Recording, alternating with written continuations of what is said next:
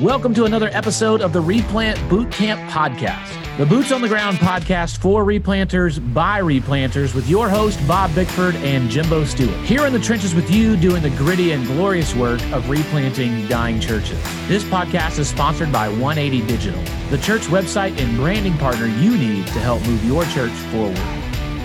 All right, here we are back at it again at the boot camp. Finally in my actual home office that is in my home, not in the garage. Have a little more energy and voice and excitement than last week. Although, Bob, sadly to say, I still wouldn't say I'm 100% back from COVID. I think I'm somewhere around 90. Saturday was not a good day. I got real lightheaded and shaky. Like I was going to Lowe's and grabbing something, and I got a little shaky and so I feel good today, and even better because I get to look at your beautiful face on the screen. Well, that's awesome, man. Not that you were sick, of course, and shaky and lightheaded. So, man, that's the thing is it took me a month or more to recover from COVID, and you just got to take it easy. Plus, you moved during COVID, like we said on the last episode. I think you painted, you put down flooring, you excavated rat poop, went to a football game. Jimbo doesn't slow down. So I think 90% Jimbo is probably like 100% or 120% more most everybody else. Okay. Yeah. It's, we actually this morning, our family commented, rest is not something we're very good at. The Stewarts, we're working on it. We're getting better about it. But we, as a family, kind of run at 100 miles an hour all the time. But we are learning that there are limits, and we have to slow down every once in a while. That's true, man. And especially us replanter types, we've got a list of 40 things that need to be done, and we add 20 to it by the time we pass 9 o'clock in the morning, and we don't feel good about having most of that not done at the end of the day. So, man, if you're a replanter, learn to rest. I think the older I'm getting, the more I'm realizing the importance of rest. Because, Jimbo, I'm getting older. I'm slowing down a little bit, and I still look a lot younger than I actually am, which I'm thankful for. But I'm a little bit slower than I used to be. Yeah, it happens, man. I guess it happens to the best of us all eventually. Yeah, so I'm going to be going to supper at 3:30 today, and the early bird special. Get the AARP discount and go to the early movies. Yeah.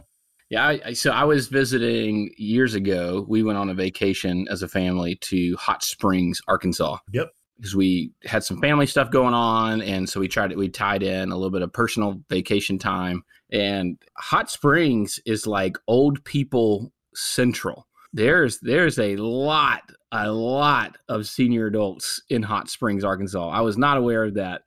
And so everything's at a really slow pace. And the only time I saw anything really busy when we were Hot Springs was the movies at 1:30 p.m. There was just like an insane line of people because it's before 2, so you get the discount of it being before 2. And all the senior adults, I guess, go to the movies at 1:30 p.m. in Hot Springs, Arkansas. Little travel tip. Yeah, don't despise the early movie. I have done that several times with the lovely and talented and beautiful Mrs. Barb Bickford. And we like the daytime movie. Number one is because most of the time we're pretty sleepy by about 8:30, 9. And the nighttime movie is loud, man. You get people in there and they're talking during the movie and all this kind of stuff. You go with the old people, man, nobody's talking.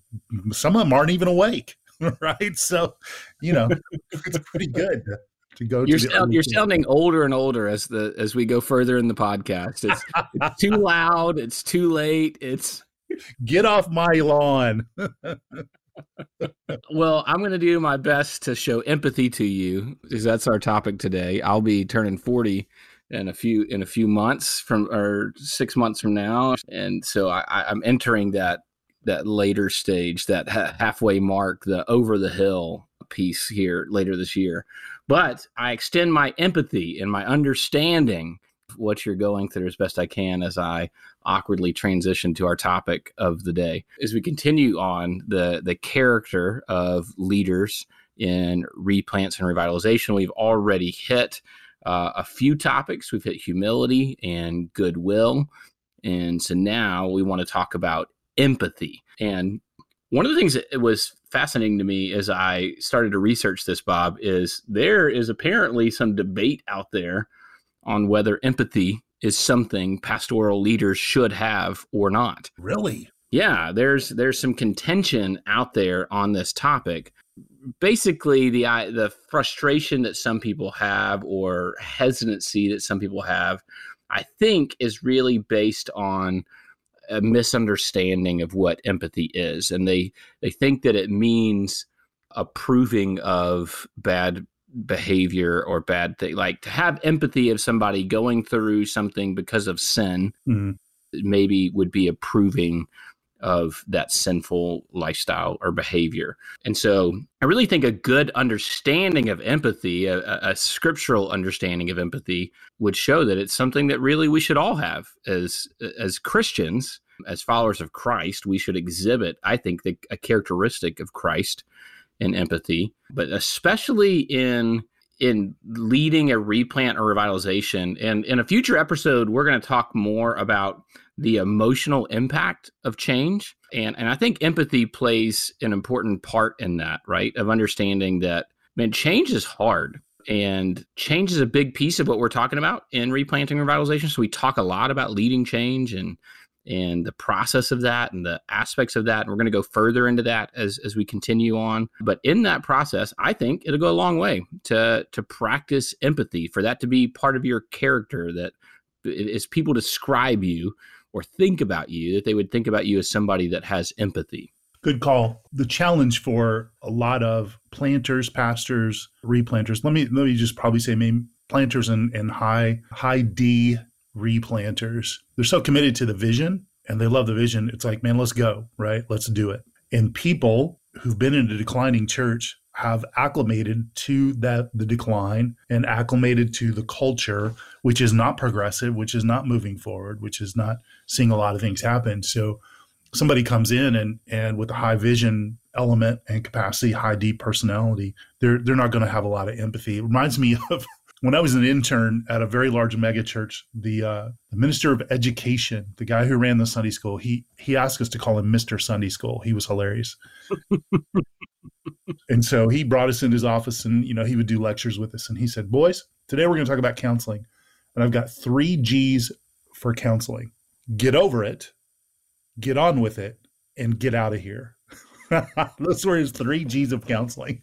And so I can safely say he did not have any empathy. Oh, man, no, not at all. Man, I'm trying to think. There's a comedian from a while ago. There's a skit that he had on Saturday Night Live about that, where he would counsel and he would listen to people and he would go, just stop it. Just stop. Yes. Yeah, I think empathy goes a long way. According to Oxford Dictionary, empathy is defined as the ability to understand and share the feelings of another. I've heard one guy say it's really being able to live in somebody else's skin for a minute and just understand what it feels like to be that person. According to Carl Rogers, empathy is to perceive the internal frame of reference of another person with accuracy and with emotional components and meanings that pertain thereto, as if one were the person, but without losing the as if condition. Our writer of this article in Ministry Magazine that I got that from says, in other words, to show empathy toward another individual or group means to imagine what it would be like to be that person or group. One should do so in moderation without losing the sense of one's own self in another. Mm-hmm. And so I pulled up that article and a few other articles that clarify a little bit in a ministry context what empathy is. Scott McKnight did write an article about this with Christianity Today, where he talks about the kind of contention that some people have on empathy as a virtue for leaders. And one of the things he says is we have to make a distinction between compassion and empathy, that they're not exactly the same thing. And sometimes we confuse those. Compassion is the broader word referring to both an understanding of another's pain and the desire to somehow mitigate that pain. Empathy refers to the ability to relate to another person's pain vicariously, as if one has experienced the pain themselves. I had to think about the opposite of empathy maybe would be like your buddy with the 3 G's of counseling, or Job's buddies, and or Job's wife, just curse God and die, or obviously this is your fault. I remember I took a class in seminary called Grief, Death, and Dying, or something really ominous like that. And in that class, they taught us what they called the ministry of presence. And this really was the thing I pulled away from that class more than anything. They said that when people are going through grief or difficult times, we have a tendency, especially as leaders, to try to fix things. We want to be fixers, when really we have the Holy Spirit within us, who is the great counselor. And one of the best things we can do sometimes is just sit with people, right? And just be there. Because if I'm sitting with you during a hard time, and I have the Holy Spirit in me and you have the Holy Spirit in you, then just the presence of that Holy Spirit can be ministry to your heart and to your soul. And then beyond that, just saying, hey man, that must be really hard what you're going through right now. And I get that.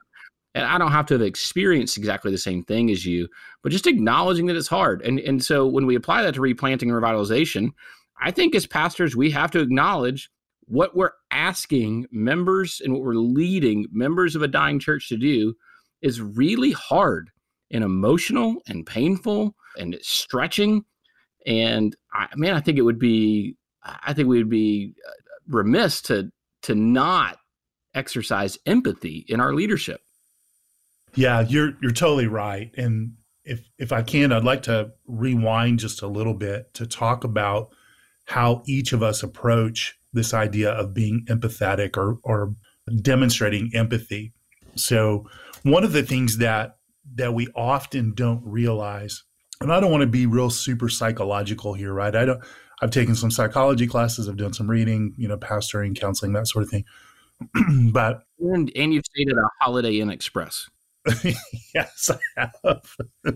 Man, our home of origin stuff really impacts the way we relate to other people. It does. So for instance, Jimbo, if you're a kid and you got upset at school and you came home and let's say you told one of your parents and their response was to, well, if you didn't do this, and this, then that wouldn't have happened, right? So that's not an empathetic response. That's an instructive response, right?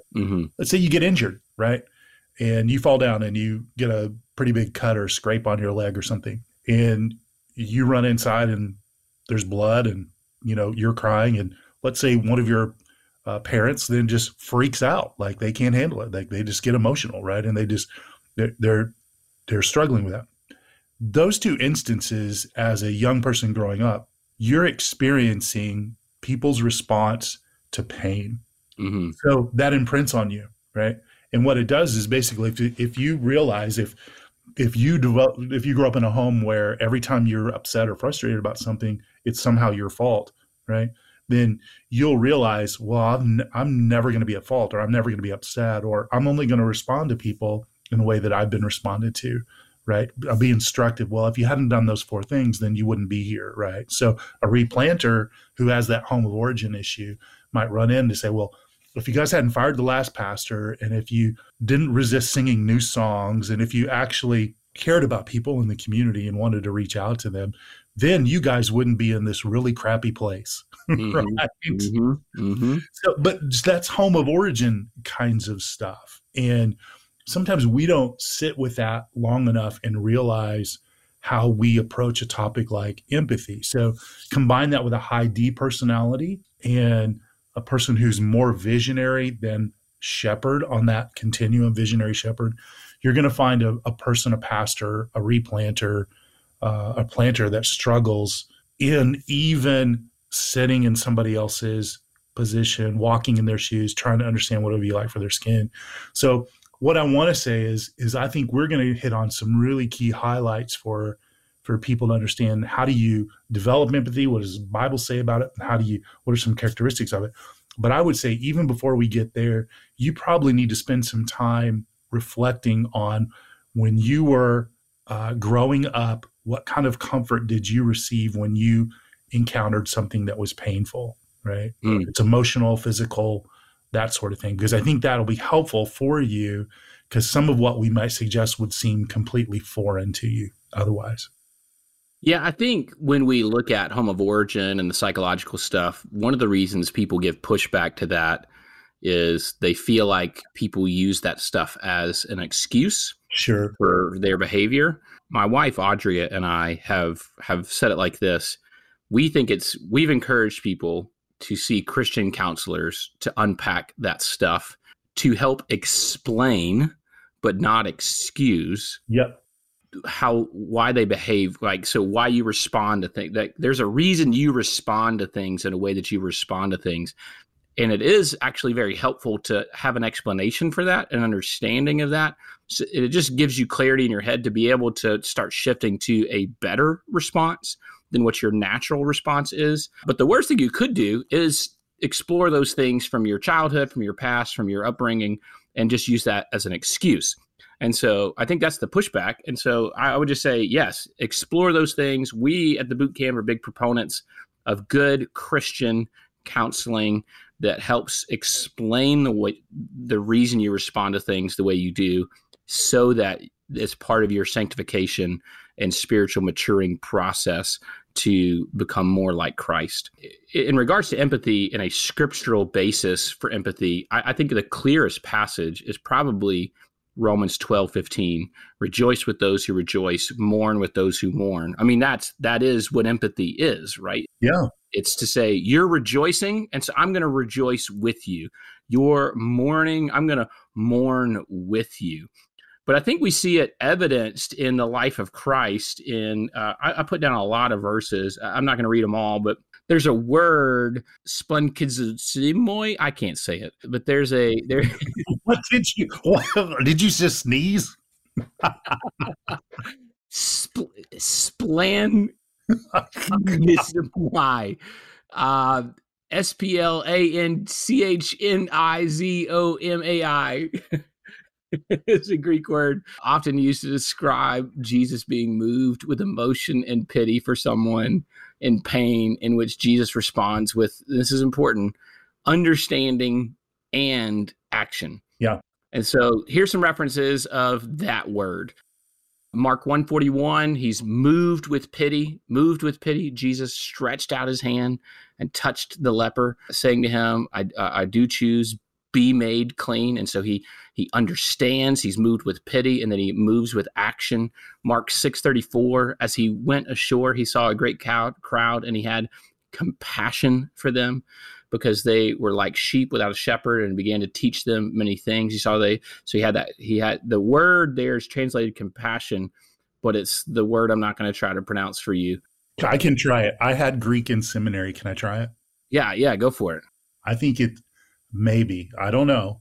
We could be corrected by, Double Doc or somebody else, but I would say it is splanchrizomai. Okay. Splanchrizomai. It's an omai verb. It's a me verb in Greek. So yeah, continue. Yeah, I had Greek in seminary. I just don't remember much of it. Right. It was not what I was good at. All right. Mark 9:22 has this word. It has often cast him into the fire and into the water to destroy him, talking about a demon-possessed person. But if you are able to do anything, have pity on us and help us. Luke 10:33, but a Samaritan while traveling came near him, and when he saw him, he was moved with pity. Here's my point. That word doesn't just mean pity or compassion. It means being moved with emotion and pity for somebody in pain. It's understanding somebody's having pain and it moving you. It changing your emotions because of what they're going through. And what we see with Jesus is that it's understanding and action. And so as we talk about empathy, I don't want to just talk about going, hey man, that's hard and that's it, right? There's understanding and there's action of service. And so I've listed out 5 key characteristics that I think ways that we can kind of further dive into the idea of empathy a little bit here in our last few minutes. To sit with someone with empathy is one, to be fully present with them, right? To not be looking at your phone or not be talking to somebody else, but really present with them. Two is active listening. You're listening well, doing active listening to them as they're sharing. To suspend judgment. This is not saying, this is where people struggle with empathy a little bit. This is not saying that we don't call sin, but that we sit with the pain, in the pain for a moment. And as we work through that, and then compassionate understanding and proactive caring. That's where the understanding moves to action. It's a powerful list. And, as I'm thinking about my own just empathetic response or lack of empathetic response, it's convicting to think about that list, right? Fully present. I think mostly I can do that one pretty well. Active listening. I think I can do that pretty well. Here's the hurdle for me: suspending judgment, right? Mm-hmm. Like this is a struggle. Like it's like, well, if you wouldn't be that way, like you wouldn't feel this way, right? Yeah. So, and that's the hard part and that judgment, and this is the thing, I've heard this, you probably heard this said in a church circle or a church family before. Well, Jesus said we're not supposed to judge one another. Judge not lest ye be judged. Well, in essence, he's saying what the word there is, when we go back to the Greek word for judgment, is to render a final judgment, right? Mm-hmm. It's not to judge the situation or the circumstances, not to evaluate it, not to look at it, but it's to have the gavel in your hand and to hammer down a final verdict that says, this is the way it is, right? Mm-hmm. And what we see as Scripture tells us, only the Lord has that authority to say, this is the way it is, to render the final judgment. So suspending judgment is to say, I may not have all the facts here. I may not know the background. I may not know what their emotions or hurts or pains they're bringing into this. I may not know why this was hard for them or important for them. Those are things that we could suspend judgment. I think one of the things we often do is when we see this in our culture all the time, when somebody does something, we perceive it from how we would receive it or do it. And if it's different than those two categories, we're probably going to err on the side of judging them because they're not like us. Yeah. And this is the exact thing that we're talking about is difficult. And the Lord asks us not to do that. Mm. Yeah, I think the suspends judgment part is where people that may want to push back against this would probably push back in that idea of like, look, we can't overlook sin. And that's where I just want to clarify. I'm not saying overlook sin. Yeah, totally. And that's when we move to compassionate understanding and proactive caring, that's lived out largely through discipleship, right? It's through service and mercy and care. But if it's someone you have pastoral authority and responsibility for, and their pain is being caused by their own sinful choices, then proactive caring is a process of discipleship, right? Mm-hmm. Helping them grow. But here's the deal. If all you do is beat them up about their sin, that's not discipleship. There's therefore now no condemnation for those who are in Christ Jesus. There are still consequences. Yeah. And we need to be clear about those consequences, and we need to be clear about sin as sin. But there's something powerful about just not being shocked. Most of my ministry experience has been in inner city, low income, high crime settings. And so one of the things I've learned is if I want to impact people's lives who are in those settings and have done or are doing egregious things, then I have to suspend judgment in the sense of like, I can't be blown away whenever they tell me, oh, I sell drugs, or I've killed people, or I've done these things, or or prostitutes like that. I've done ministry amongst all those groups of people. And what they need from me is to hear that and then not get shocked and just say, man, the grace of Jesus is sufficient. Yeah. For that. And so I'm not here to judge you for that. Now, I'm not going to, as your pastor, just sit by and let that just happen. We're going to talk through what does it look like to submit that area of your life to Christ. But we're also going to figure out like what led to you doing that, talking about that home of origin or those people, like what led to those decisions? How did we get to this point that you decided selling drugs is what you needed to do, or whatever it is, and maybe you're dealing with lesser or greater things than that. But suspending judgment and then going, so how did we get here? Something led to that, right? And let's understand that, and let's take that and understand it and get explanation, and let's submit that to Jesus. Mm-hmm. And let's let the grace of Jesus be sufficient for us in that, and knowing that there is therefore now no condemnation, which is why I can suspend judgment while also giving pastoral authority and discipleship and correction and rebuke, like Scripture teaches us to. Yeah, I think real clear, 100%.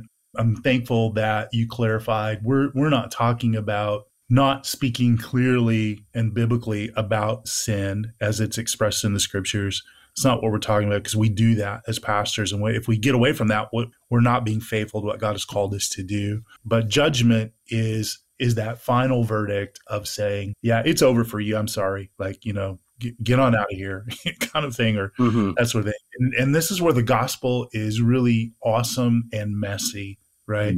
Yeah. And Jesus and his band of followers and the way he forgave people, think of the woman who was caught in adultery, they just brought her there. They didn't bring the dude, right? Yeah. Jesus didn't give her the recorded response that we have from Jesus was not this long lecture, where's your true love's ring? Where's your committed to purity, all that kind of stuff. He just said, who wants this rose? Yeah. Oh gosh. He just said, go and sin no more. Right. Okay. And man, the world that we live in and the context and the communities in which churches that are needing to be replanted and revitalized, they need to hear that. Right. That in essence, Christ has taken on our judgment and suspended it for us. And so as pastors of the gospel and as people of the gospel, it's important for us to practice empathy in that way. It's going to be messy. It's going to be hard, especially because a lot of the dysfunctional churches and the dying churches, they're really good at keeping rules. So you got a lot of good people you got a lot of people who exhibit good behavior, but not gospel behavior and gospel action. Absolutely. Guys, that's the end of our time. We'd love to talk about this more. I think we will dive into this more as we plan on discussing the emotional cycle of change in a future episode.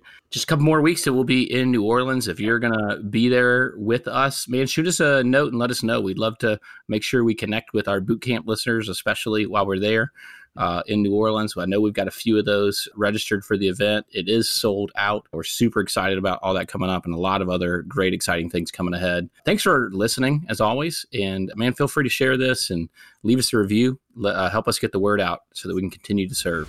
Thank you for listening to this episode of the Replant Bootcamp Podcast, a resource for replanters by replanters. If you enjoyed this episode or found it to be helpful for you and your ministry, please help us get the word out by subscribing, sharing, and leaving us a review on your favorite podcast listening platform. This podcast is sponsored by 180 Digital. 180 Digital is a team of design, development, and marketing experts that love working with churches big and small. Check out 180.church, ONEEIGHTY.church to learn more about how 180 can help your church move forward.